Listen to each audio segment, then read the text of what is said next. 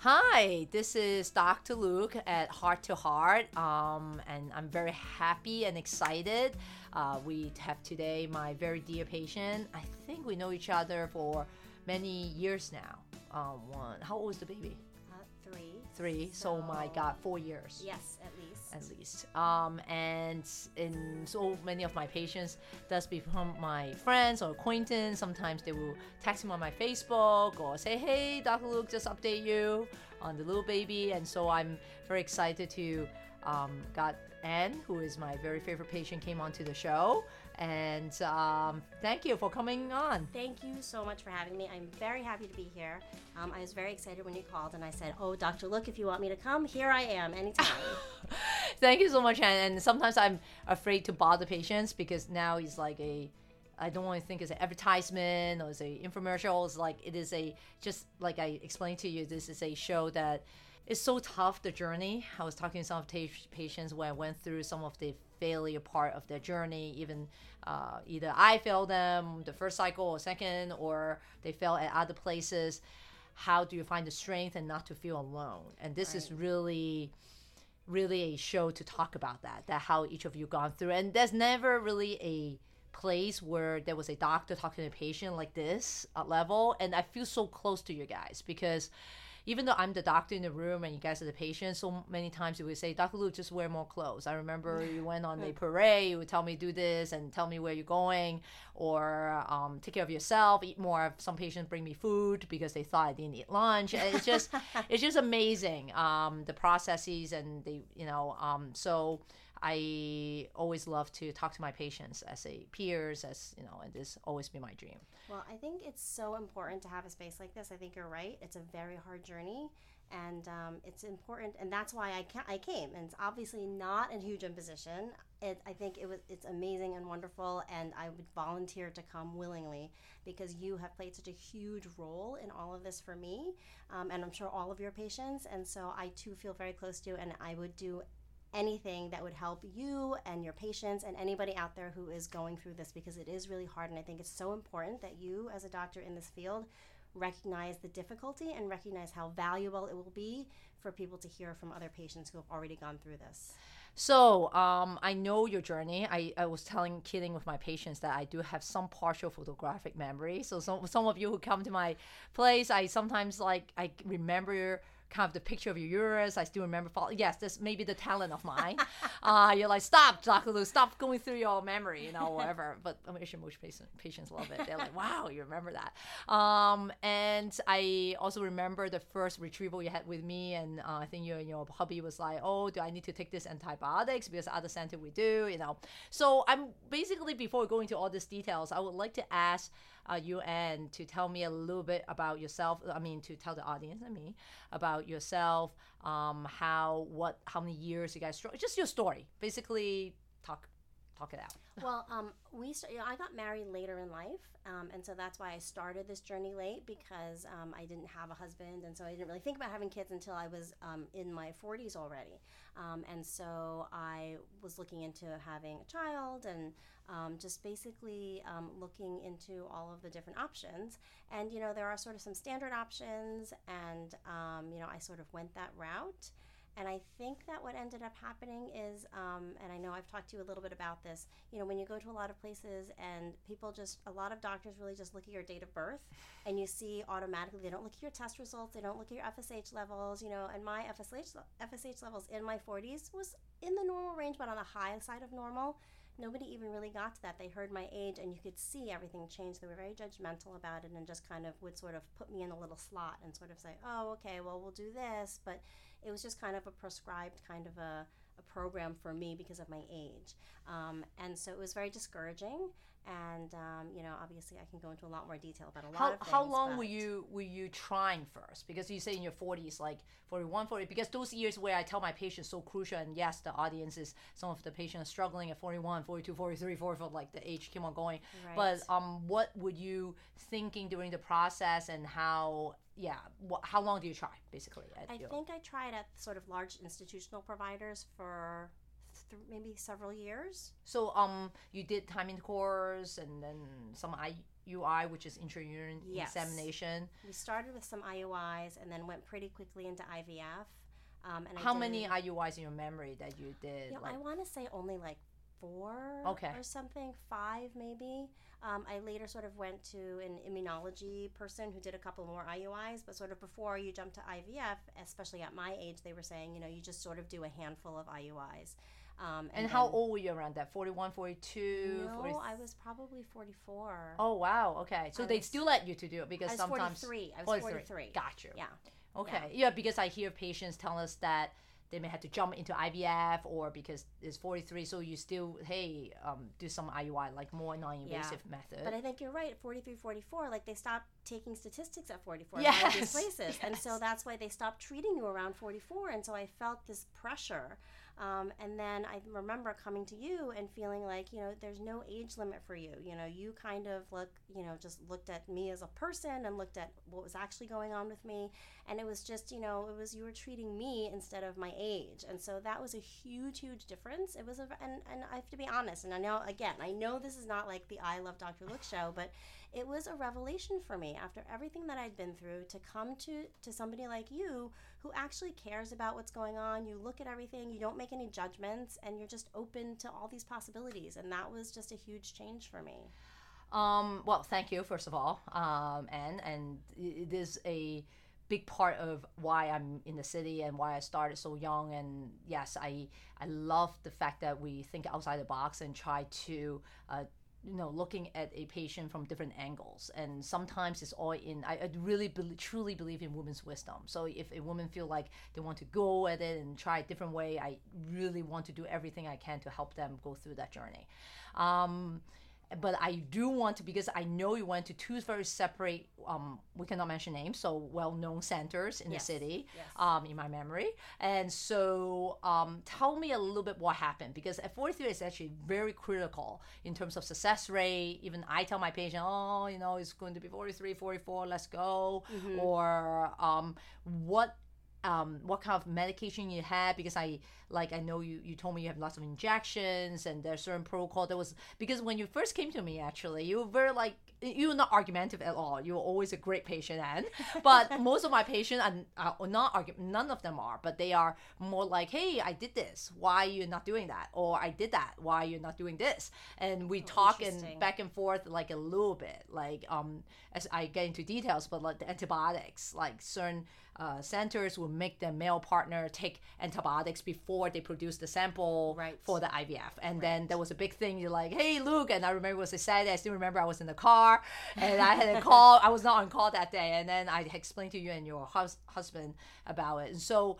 I want to, because this is very important, because where patients get confused. I see lots of patients like, hey, that will not done that way, and why are you doing this way? Or that was done this way, and why are you doing this way? Yes. I love questions and I love the discussion. I know certain doctors may be irritated. Some say, hey, why are you challenging me? That's how we do it here. But I think that is where I thought this show and also my conversation, patient would get into a deeper level that no one else can do, not some interviewers, not some journalists, because they don't understand medicine or science as well as the patient as me, actually. So let's get back to the IUI. We did the 3 IUI. How do you transition and what happened from the IUI to IVF? Did they give you more education? Why are we doing IVF? What if 43 have bad eggs anyway? How can IVF help? What was the discussion? I think the discussion was just an IUI isn't working, and they just really looked at the statistics and they said, this is your age, and the statistics are that people of your age have more success with IVF than with IUI. So that was pretty simple. There wasn't a lot sort of going on in terms of the decision to move forward, because it was just kind of, this is what it is. And, IUI is helpful, but it's 1 egg versus if we do IVF, we have all these chances. Okay. And so quantity matters. Quantity. Then buy more, I tell my patient, buy more lottery tickets to win the lottery, to try to make it simple for my patients. Which I think is the philosophy of sort of a lot of these large institutions. They high dose hormones. They have these protocols, and like you were saying, you know, they have a certain program, right? And this is the program. They tell you what to do. You do this level of hormones. You do the antibiotics for the partner. You do the retrieval. You have the, you know, embryos on day 5. You come back for the implant, you know, for the transfer, and so that's the program, right? And so I do ask a lot of questions. I like to understand what's going on, and so I was asking questions along the way, and the explanations they gave me seemed to make sense, which is why when I came to you, I thought, okay, so why? And I just want to understand what was different about your protocols and why that was. And then once you explained it to us, it made sense to us, and we were perfectly happy to do that, because it was an approach of sort of less intervention, you know, yes, sort of what's not necessary. And I think one other thing, I don't know if you remember, one of the large institutions, a lot of them are very pro PGD and PGS. And so you were not such a huge fan of it. You were not really promoting it, because I think they really do push it. And so you were not promoting it. And so I want to understand why. And sort of your philosophy made so much sense to us. And so after talking to you about it and having a conversation about it, it made a lot more sense to us. And it was just sort of a path of less resistance in a lot of ways, you know? Right. And sort of a lot more faith in nature, and sort of a lot more faith in the body's ability and cells' abilities to kind of self-select, that kind of thing.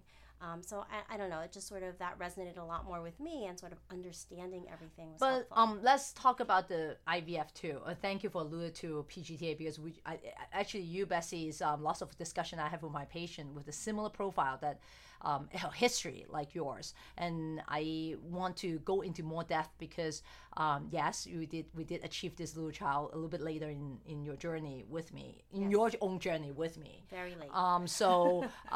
Because at 43, 44, you keep on going on and doing what you're doing, which is the standard protocol. Mm-hmm. Now you did high stimulation. Yes. And that means very high dose of medication per day. Yes.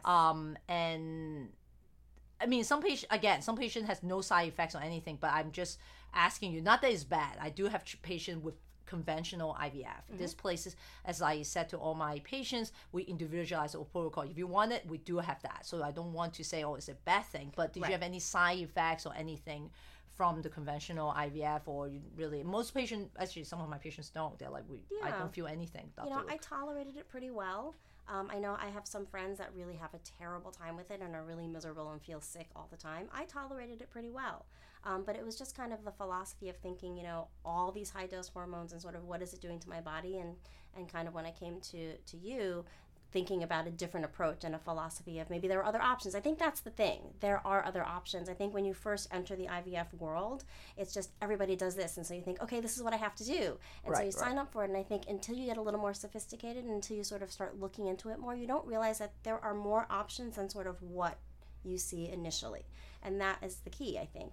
What happened to so they give you a plan. Okay, we stimulate you for that's how I explain to my patient, for 14 days from the first day of your period to around egg retrieval time, which is when you ovulate, or day 13, day 14. Right. Then we fertilize the egg with the sperm, and then it grows from day 0 to day 3 or day 5. Yes. Talk to us, like what happened the first couple cycles, how many eggs you get, and how many embryos, and how did you, everything got PGTA or nothing, or they transfer back in? I want to know. I think what the first cycle, it was the high dose, and then I think in the retrieval, I think I had 6 eggs. Uh-huh. And I think maybe 4 embryos. I think 4 of them fertilized, and maybe, I don't remember exactly the numbers, maybe 3 of them made it to day 5, because the center that I was at waited till day 5, and they would do the transfer on day 5. And so then I think in subsequent cycles, I would get about 4. So that was a fresh transfer. That was a fresh transfer. You know what? It was always, at the big centers, it was always a fresh transfer. And, you know, not to get too much into the details, but, you know, it makes a lot more sense to me after talking to you as well, that you do a frozen transfer when the uterus is quiet, when you haven't had all these hormones in your body, when your body and your uterus basically are at rest, instead of doing everything all in a row, because your body is so hyped up with all these hormones for the retrieval, that then you transfer all these, you know, precious embryos in, and maybe that's not the proper environment for them. Right. So that made a lot of sense to me. But in the institutional setting, at the 2 large institutions that I went to, it was always a fresh transfer. Did you do testing on the embryos? Oh, I forgot that question. So what was interesting is, this is a little bit of a wrinkle. Before I got married, I actually froze some eggs. And so the first cycle it didn't work. And then after that we were like, oh, maybe this is a good time to. And how old were you? Sorry, before like 30. When I did the egg. Yeah. That was probably 2012. Okay. So I was in my 40. Maybe I was 40 or late 30s or something. Okay. And so then we thawed those eggs and fertilized those, and we did PGD, PGS on those. And I think that there weren't any that were normal, quote unquote normal. I see. Maybe there was one, but most of them, there was some abnormality, and I don't remember exactly what they were. There was some abnormality, which now makes me think, well, whatever. No, I won't think back about what could or could not have been, because I'm in an amazing place thanks to you. Okay, so everything was abnormal, from the frozen eggs from the younger self. Yes. That's right. Yes. Okay, and then you did a couple of fresh transfer at the two big institutions. Yes. And then how many cycles before you find me? There might have been 5. 5 IVF cycles. I think. Then now when you found me, you were around 45, 44? 44, 45 around? 45, okay. Because you delivered 47. I delivered at 47, so we started at 45. And, so it's funny because we started at 45. We started sort of collecting a couple of eggs and embryos here and there and froze them. And then I believe we did the very first transfer I ever did with you was at 46. Yes. And you were like, okay, well, let's put 2 in. I did. Because that's typically, and I'm just like, I only have 3 just in case it's a bad environment. I don't want to waste 2. I only want to do 1 at a time. And I know you're probably thinking, oh, the odds of that working, it's just, then you'll have to just go through it over and over again. I was like, but we were insistent. We're like, just 1, because just in case it's a terrible month and I'm really stressed out. I don't want anything to happen to the second embryo, so just 1. So the very first frozen transfer I did worked, and I have a little baby now. Yes. So that was amazing. So the egg was from when I was 45. The embryo was from when I was 45. Yes. The transfer was when I was 46, and I delivered at 47. And we didn't test the embryo. We did not test the embryo. But there's some ones who was not good, so let's review that too. And my memory again, that were some ones we did some mild stimulation, right? Yes. We asked for that blastocyst. Quite honestly, and you are one of my older patients, very tough case. Once you come from any institution IVF, how can they be all so wrong, right? They has to do something right. Then I have to really think outside the box, think about things that whatever they haven't tried, I have to try. Right. Because that's why you're here. If I do the same thing, why don't you just go back, right? That's true. So I try to do, I kind of talk to you about quality versus quantity. At your age, we cannot really get all the eggs out and then have all good eggs. It's just impossible. Right. So there's some good months and bad months. I may have give you that analogy, which I give majority of my patients. Right. And we did a mild stimulation because I think at that point you may be sick of all these drugs, but I don't remember. But I just say, hey, there's a new approach and let's go for it. Yeah. And then I told you also not to test the embryo. Not that every parents come to me for a healthy child. Right. That's a fact. Right. And however, there are things I cannot control, obviously, of course. I want everyone to understand that every time we want to do it is to not hurt your chances of getting pregnant. Right. So if you only have 1, I was explains that with the biopsy is human. There's always a percentage. You cannot say 0. Cannot hurt the embryo with the biopsy. So but then I also give you another side of thinking about is when patient would get 15 eggs. Yes, I do certainly push my patient for PGTA, but when there's only 1, when there's why the risk, and also there's error rate. Right. Of a PGTA and so forth. So we talk a little bit. PGTA, to explain to the audience, is pre-implantation genetic testing. Now lots of centers are doing IVF, as you explained, that will say, hey, you need to do genetic testing. We don't want to transfer before the testing results. So you have to know if it's normal before the testing result. And really majority of the centers in the city, I think are doing that, maybe half and half. Actually, I don't know if that's true. Hopefully that's changing. New research, right? Maybe. Yeah, maybe newer research. Yes, my research will come, but it takes 2 to 3 months. I still need time. This is a podcast gone first, but I will do that. But then some cycles we didn't get blastocysts. As you remember, I think it was very heartbroken. I talked to both you and your partner. I say, Anne, I'm sorry this didn't happen with some mild cycle, because we did, I think, 5 to 6 mild stimulation cycles in my memory, 5 to 6. Yes. And so we bank about 3 embryos, like you said. Yes. How did you go through all that? The banking at 45, me, and I'm like trying to move on, but I'm also kind of realistic. You know, the way I sound is very blunt. I don't make things like really flowery. I would say, Anne, I'm sorry, but the chance is low and da da da. I remember I do say things like that, because I don't think any doctor promise a patient who's 44, 45 and say, yay, we're going to get you pregnant. Of course. How did you move on? What was the calling in you? And was the donor egg at all in your mind? Like, what was that like at the because you come to me as a third center, obviously the centers before me may have even mentioned the D word. What was the process in your mind, and how did you kind of like just go through it? I think that when I came to you, it was such a different approach. I thought, I want to try this out and see what works. And I appreciated the fact, obviously, like, flowery language is not my style either. And I prefer honesty and just kind of, and I have a science background also from, I have an undergrad degree in science, and I like science, and I appreciate understanding that. So just knowing sort of what you were thinking, and I trusted you, which I think is hugely important, because I know that you're realistic, but you're also supportive, and you also are looking for possibilities, and you're not dismissing me. I felt there were some doctors that were quite dismissive because of my age, and I knew that if you really told me, look, this is just not possible, that I would know that that was true, and that you weren't just doing it because of, oh, it's going to be bad for my statistics, oh, it's going to look bad if I don't have success for this patient. There were no other factors, I felt, in my trust of you, no other factors at play other than you're really trying to help me, and so I trusted that, and I think you were realistic with me, but also just kind of, we were starting something new, and I wanted to see it through. And so we did a number of the mild stimulations, and we did get some embryos. And I think what kept me going was just kind of okay, we've done the collection for a year. I think we spent about a year trying to collect, doing the 5 or 6 cycles. We had the 3 embryos, and quite honestly, I was just going to be like, we'll do the transfers, we'll put each one in, and then if it doesn't work, then I'll reevaluate and see what happens. And so I was nearing the end of my journey. Got you. Yes, I do have. Oh, now I'm getting a little bit emotional. I know. I'm sorry. Do you need a napkin? No, yes. No, I'm fine. I recovered. But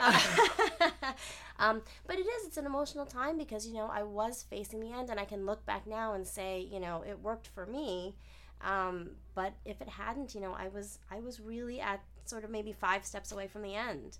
And you took some breaks. I also encourage you, because it was so emotional, and sometimes it was hard and stressful, and that was a tough year in my memory for you. So yes.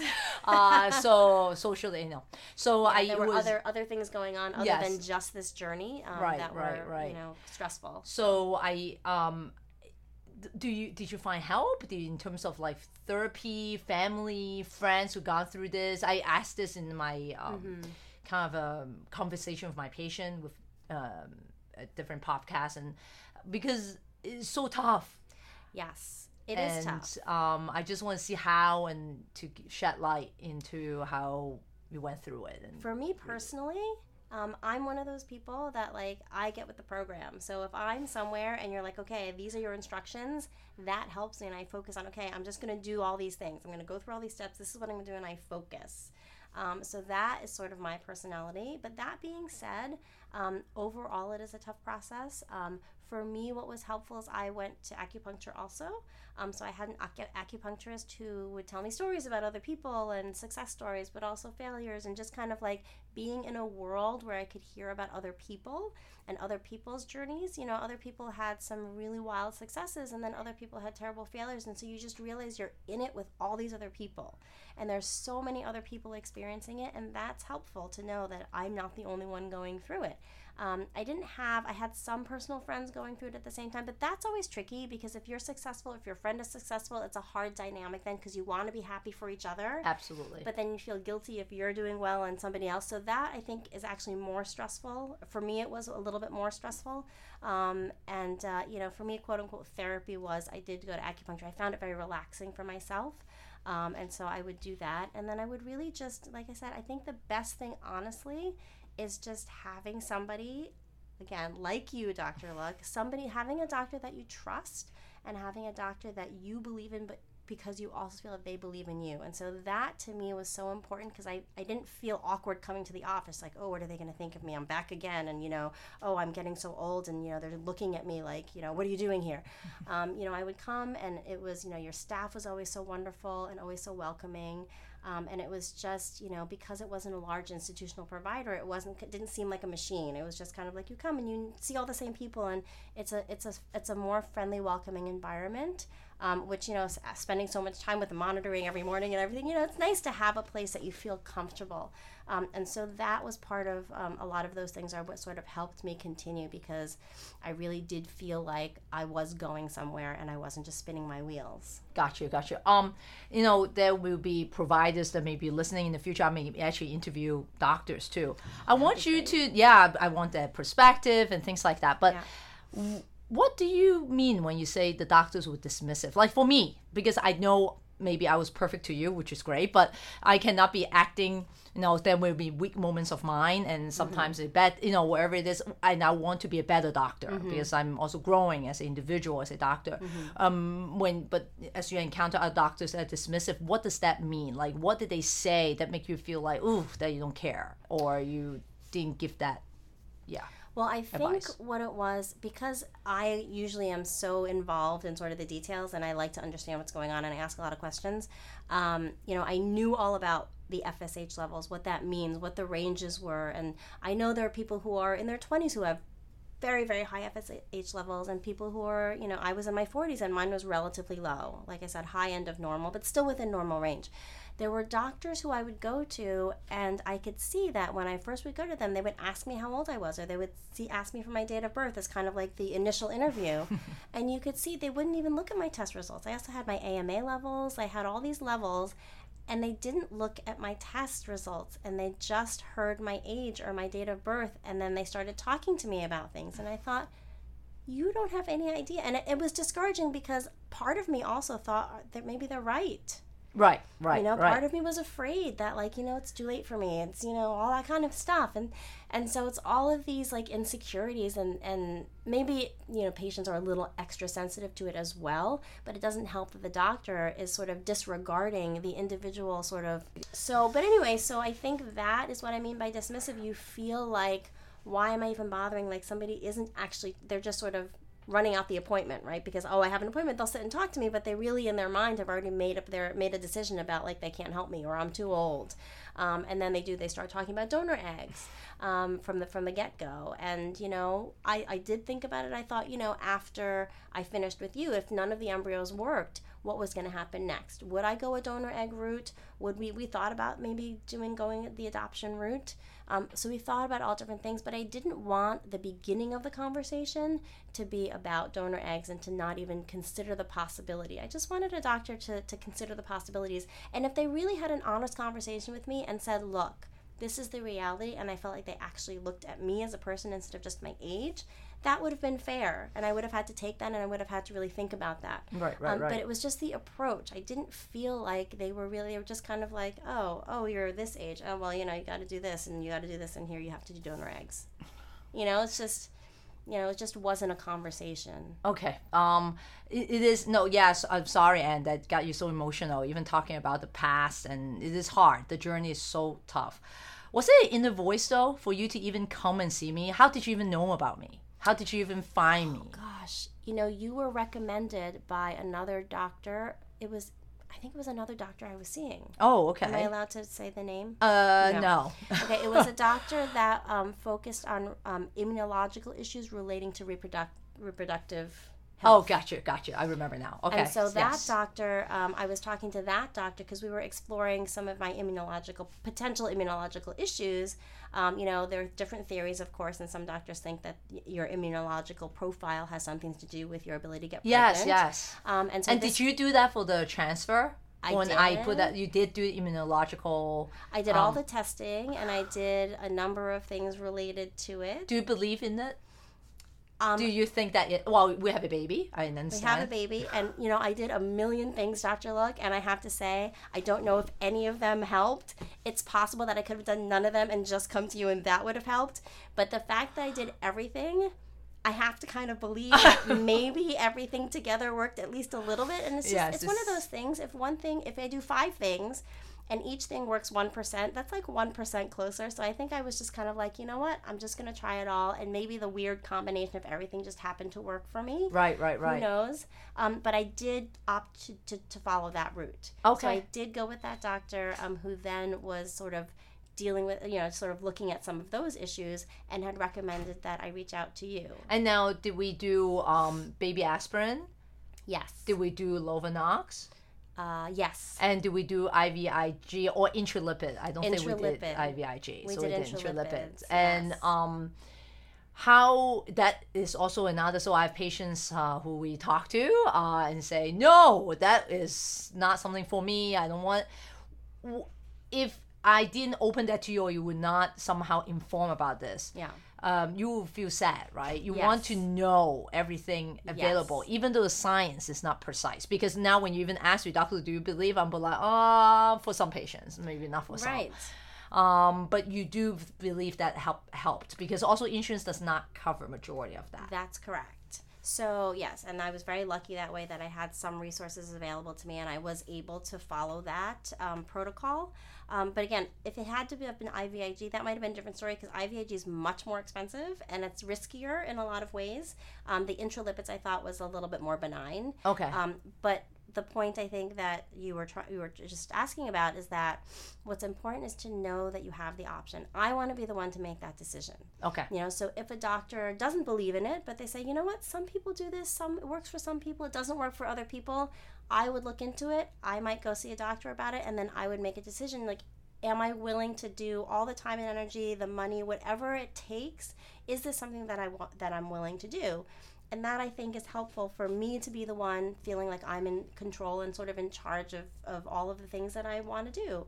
So I did look into that, and a lot of people wouldn't have, but I did, and hopefully that was, who knows? Who knows if it worked, but I did it. I know, we were successful with our first transfer, so it was really amazing. Again, I try to say 2, I even say maybe 3, and then you're like, no, Dr. Luk, just 1. Just 1. At the age of 46 at that point, so it was quite a story. Yeah. So, and we're at the end kind of the podcast now, but like, tell me a little bit about what you do, how you met your husband a little bit later in life? Yes, we met late in life. I work in the legal field. I work in the nonprofit world. Got you. And I work in the nonprofit world. Okay, great. Yeah. So how do you maintain your work and fertility treatment? Do you have to, nonprofit, I guess, you require certain hours to be at work. Yeah. And, I have to say that the way that the programs are structured was helpful for me, because monitoring is at the crack of dawn, right? So that's helpful in terms of, you just lose sleep, basically, which probably is not great because you're trying to be healthy at the same time. But, getting up early to do the monitoring is helpful because it's before work. Okay. What was sort of hard for me was sort of fitting in all of the other stuff too. Like if I did acupuncture and then doing the intralipids, and that is more sort of middle of the day kind of stuff. Right. So that was sort of doing everything at once. It was challenging, but doable. Obviously I work full time, but you just have to be creative, and you just kind of have to do what needs to be done. That's the thing. Like I said, I'm one of those people. I'm with the program. If I have to do these 5 things, I find a way to stick all 5 things into a little space of time, and just make it work. Well, and it's been amazing. It was a the journey you and I walked together, because it was a year. You stick with me with a year, and somehow we should not maybe even do banking because we got the little guy, from the very first couple. I think it's the earlier retrievals. I don't remember. It was the first one. It was the first one. Yeah. And let's do the youngest egg, right? And so I truly, thankful and grateful for you to come in. I know now you're busy, you have a job, you have a baby, and so forth. Of course. Do you have any question for me that you have never really asked me or you want to know about me? Again, I want this to be a very kind of peer-to-peer interview. I mean, I have lots of questions I would ask you, but I know we're towards the end. So one thing that I will ask you that I think might also be helpful for other people to hear about you, and it was certainly helpful for me. I remember in our first meeting, it really resonated with me hearing about your own sort of your reasons for sort of what motivates you and what caused you to devote your career to women's reproductive health. And I thought it was very inspiring what you told me, and I thought that is the kind of doctor that I want to be with. How did you lead? Did you interview me before you chose me at that first? I don't remember. I don't even know how that conversation came up. But yes, and I did. I think we had that conversation. I still remember which room we had that conversation with. Yeah, again, I have this kind of weird that if certain things memory I have, I remember the situation I'm in to remember that conversation, which like many people. But that I told you that it was because of my mom, because I'm Chinese background and I came here from Hong Kong. But my mom was given away as a child because she was a girl. But she did at the end went back to her original family, but there's a long story. And during this path, I learned a lot about gender during my whole kind of since when a little girl, understanding, men is that's the role and women's this role. Especially my education is also very it's a composite of both America and Hong Kong, because I was traveling back and forth. So I have some high school years here and some high school there, but my passion is always with women's health. So even when I went through college and medical school, I always want to dedicate my career in women's health. But the most important part of women's health is empowerment. And you wrap the story pretty well. Yes, because of that and that's why this interview and podcast I'm trying to do, is because I feel that all the things that you truly feel in your heart, it is as long that you felt that's long as a patient, and so tough the journey. I want other people who are also I know there are people out there, I know patients in my offices, patients in other offices also feeling that void, that loneliness. And I want them to be empowered and say, you can think outside, maybe I should talk like that to my doctor. Maybe I should get more support. Maybe my doctor should be more like my cheerleader, at the same time educated, and when we talk about intralipid, it's like, it worked for me, but at the same time, I told you, hey, and I don't know if intralipid really help. I don't have standard of care. It's not science, but at least we talk and have that conversation and not feel dismissed. I do not want women who are seeking care. I think we're in the 21st century with many internet resources, with lots of patients are reading, lots of professional women, lots of non-professional housewives, wherever it is, they're reading on internet and getting information from friends, their Facebook or social media. Then they get that into the connection, and I think that it is very important for them to feel empowered and for them to feel they're not alone. And that is why I went to Women's Health. And I think that when we first were talking about it, I think about when I go to my doctor and I think about, this kind of thing. I guess I never really thought about reproductive health. I never thought about having a family as a gender issue. I never thought about it as sort of a way for women to empower themselves. And the way that you characterized it was really powerful, because, in the world, I also work a lot with women's issues in my work. And so that was really important to me, and it was just eye-opening and really inspiring. And so that was part of why I thought, this is amazing. You are amazing. Well, thank you, Anne.